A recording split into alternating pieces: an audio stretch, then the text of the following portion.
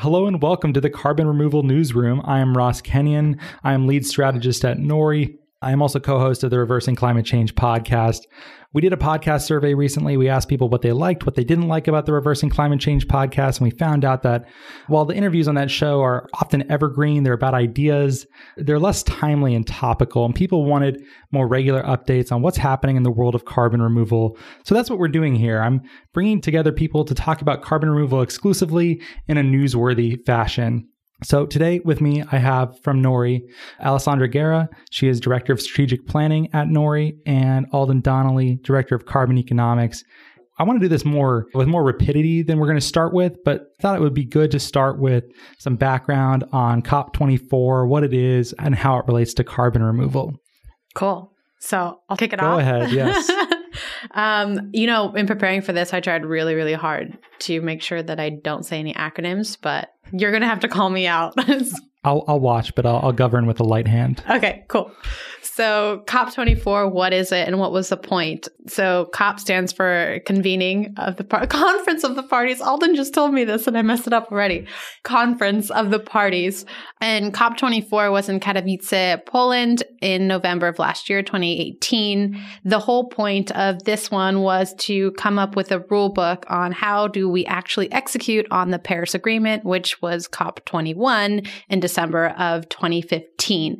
So essentially in Paris, countries agreed, and the US at the time had agreed, to do what they could to limit the rise of global temperatures to 2 degrees Celsius. Of course, there's been a recent IPCC report in September 2018 that said, maybe 1.5 is too much, and it is. So, but I digress a little bit. So with keeping in mind that countries are now coming to the table and discussing, okay, how are we going to do this? How are we all going to agree on what the rules are regarding our contributions in emissions to climate change? A couple things happened. I'll do a quick high level. It was definitely a balance between international guidance and national discretion. So everybody had to come to an agreement, but also have flexibility. And this led to a new decision, which was to move away from the bifurcation of the reporting process, meaning instead of having developed countries follow a certain set of rules when it comes to emissions reporting and developing countries apply to a different set, and including financing of projects, it was decided that there would be one set of rules that all countries would report to or agree to, and then they had to self-identify and say, okay, well, I need flexibility because we don't have the resources to do XYZ commitments of the agreement, and they would have to say why they need it and how long. The U.S. decided that everybody should say how long and it should be a limit, but I won't get into that. Anyways, including that, there was several things that had to be agreed upon, including reporting standards, transparency, accounting for accuracy and completeness on the NDCs, which is the naturally determined contribution of each country, which says essentially this is how much we're going to emit. And then last but not least, a market mechanism for carbon trading. Before I get into that, because I really want to get into that with Alden, note that the Paris rulebook as it stands today is quasi-legally binding and not legally binding. So there's 260 shalls, which are legally binding, and then 110 shoulds. Thank you, Carbon Brief, for that stat. I totally looked at your site. And so there's still room to improve upon what has already been decided. And there's just a couple of things that haven't been decided, including Article 6, which is the method by which we create a market mechanism for carbon trading.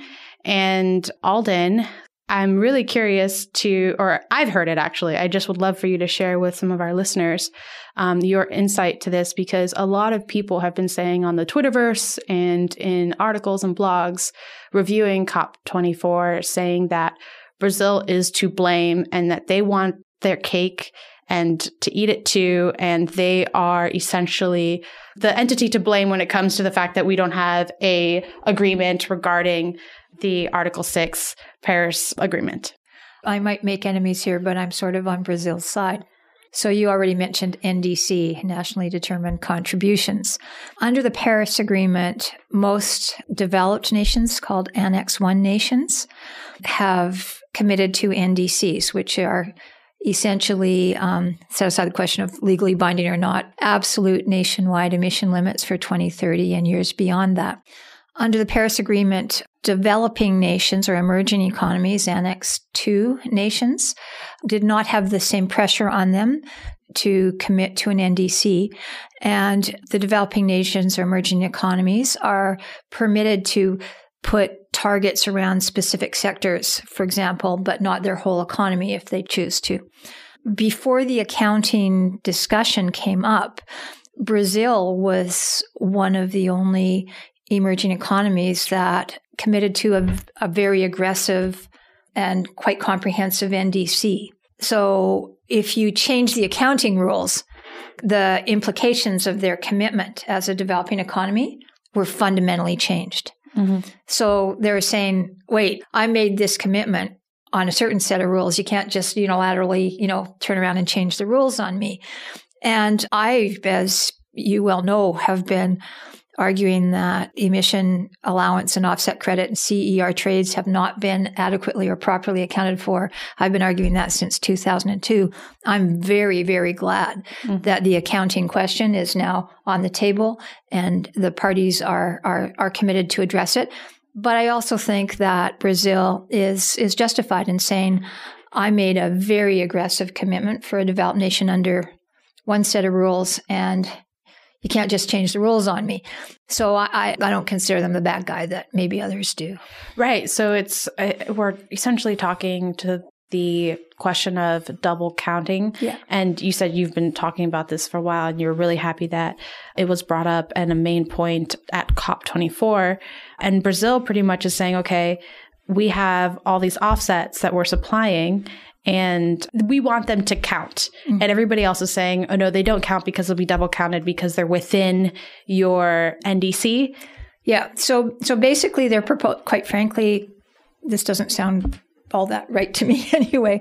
They're basically saying that when it comes to the portion of your inventory that is included in or captured by an NDC, which is most but not necessarily all of the inventory for all the developed nations and Brazil, that if you want to sell real interest in -1 ton, an emission reduction from your inventory, when you export real interest in -1, you have to add a +1 to your inventory. So there's a balancing entry. Right. Am I so happy about that? Yes, for a number of reasons, because until we actually add a balancing entry to national inventories, then every offset credit allowance that's traded out there is double credited. It's, the -1 stays in the national inventory of origin and a -1 goes to the importing nation's inventory. So yes, we should be shifting to that proper accounting procedure on the one hand. On the other hand, if you're an emerging economy, maybe your view was that in the past, when we allowed essentially that double crediting, that was an indirect form of financing support from the developed world to the developing world that was important to you. So if you're going to actually shift to the right accounting procedure, I think it's also right to recognize that you are removing what was an indirect financing mechanism. And I don't think anybody in the developing world is a bad guy for saying we need to talk about this and sort of come to terms with that. So I'm on their side. I'm also on their side because I'm very much of the view that when we get it right and the accounting right, this is great for carbon removal. Because if you're a nation and for the first time, developed or developing, you're saying to yourself, gee, what are the conditions under which I'm actually willing to approve the export of real interest in a -1? When the implication is it makes it harder for me to achieve my target because I've got to add a +1 to my inventory. When you think through all of your opportunities to manage emissions and remove carbon from the atmosphere, you're probably going to be way more inclined to allow the export of a -1 that reflects 1 ton removed from the atmosphere and stored in the soil, because there's so much productive and local economic value in doing that. It'll be worth it to raise international financing by exporting those credits, those certificates. Whereas avoided emissions, other emission reduction claims, when you actually are sitting there at the government level saying, gee, is it really worth it to add a +1 to my inventory if I approve the export of this certificate? Often the answer to that question is going to be no. when we get proper accounting in place. Which goes to one of the main goals of the Paris Agreement, which is overall mitigation and global emissions, OMGE. Oh my gosh. And the whole point of that is to say that carbon trading should yield a net benefit, not just a zero-sum game of, okay, we didn't do any harm. And when I read this, I thought, okay, well, carbon removal, for those reasons that you said, there's so many co-benefits to most of these projects. And it seems like for the majority of the conversations regarding Paris Agreement and Article 6, a lot of it is focused on reductions and avoidances, while carbon removal is mentioned in the Paris Agreement and is talked about. It doesn't seem like there's so much focus there. Why do you think that is? Again, I'll make more enemies. Most people who are experts will tell you the problem is it's just way too hard to estimate, prove, and document. 1 ton of CO2 is removed from the atmosphere, and the recovered carbon is being stored for at least, a predictable period in a terrestrial reserve in the soil or the root system or biomass or the built environment. And so people kind of get scared of carbon removal because they say it's so hard to measure. My response is, compared to what? I mean, we live in a world where most of the European governments and some American governments, state of California, have said to refinery operators, here, I'll give you allowances equal to 110% of your maximum capacity to discharge CO2 to the atmosphere so you can sell extra allowances on the marketplace. Now, obviously, it's easier to quantify an allowance that has no underlying greenhouse gas reduction value.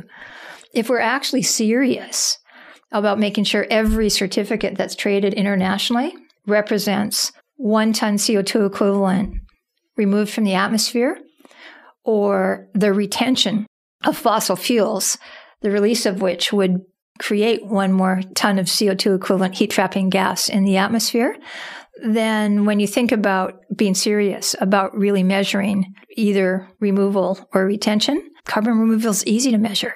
It just feels hard to measure because we're actually not measuring the other things. It's compared to what?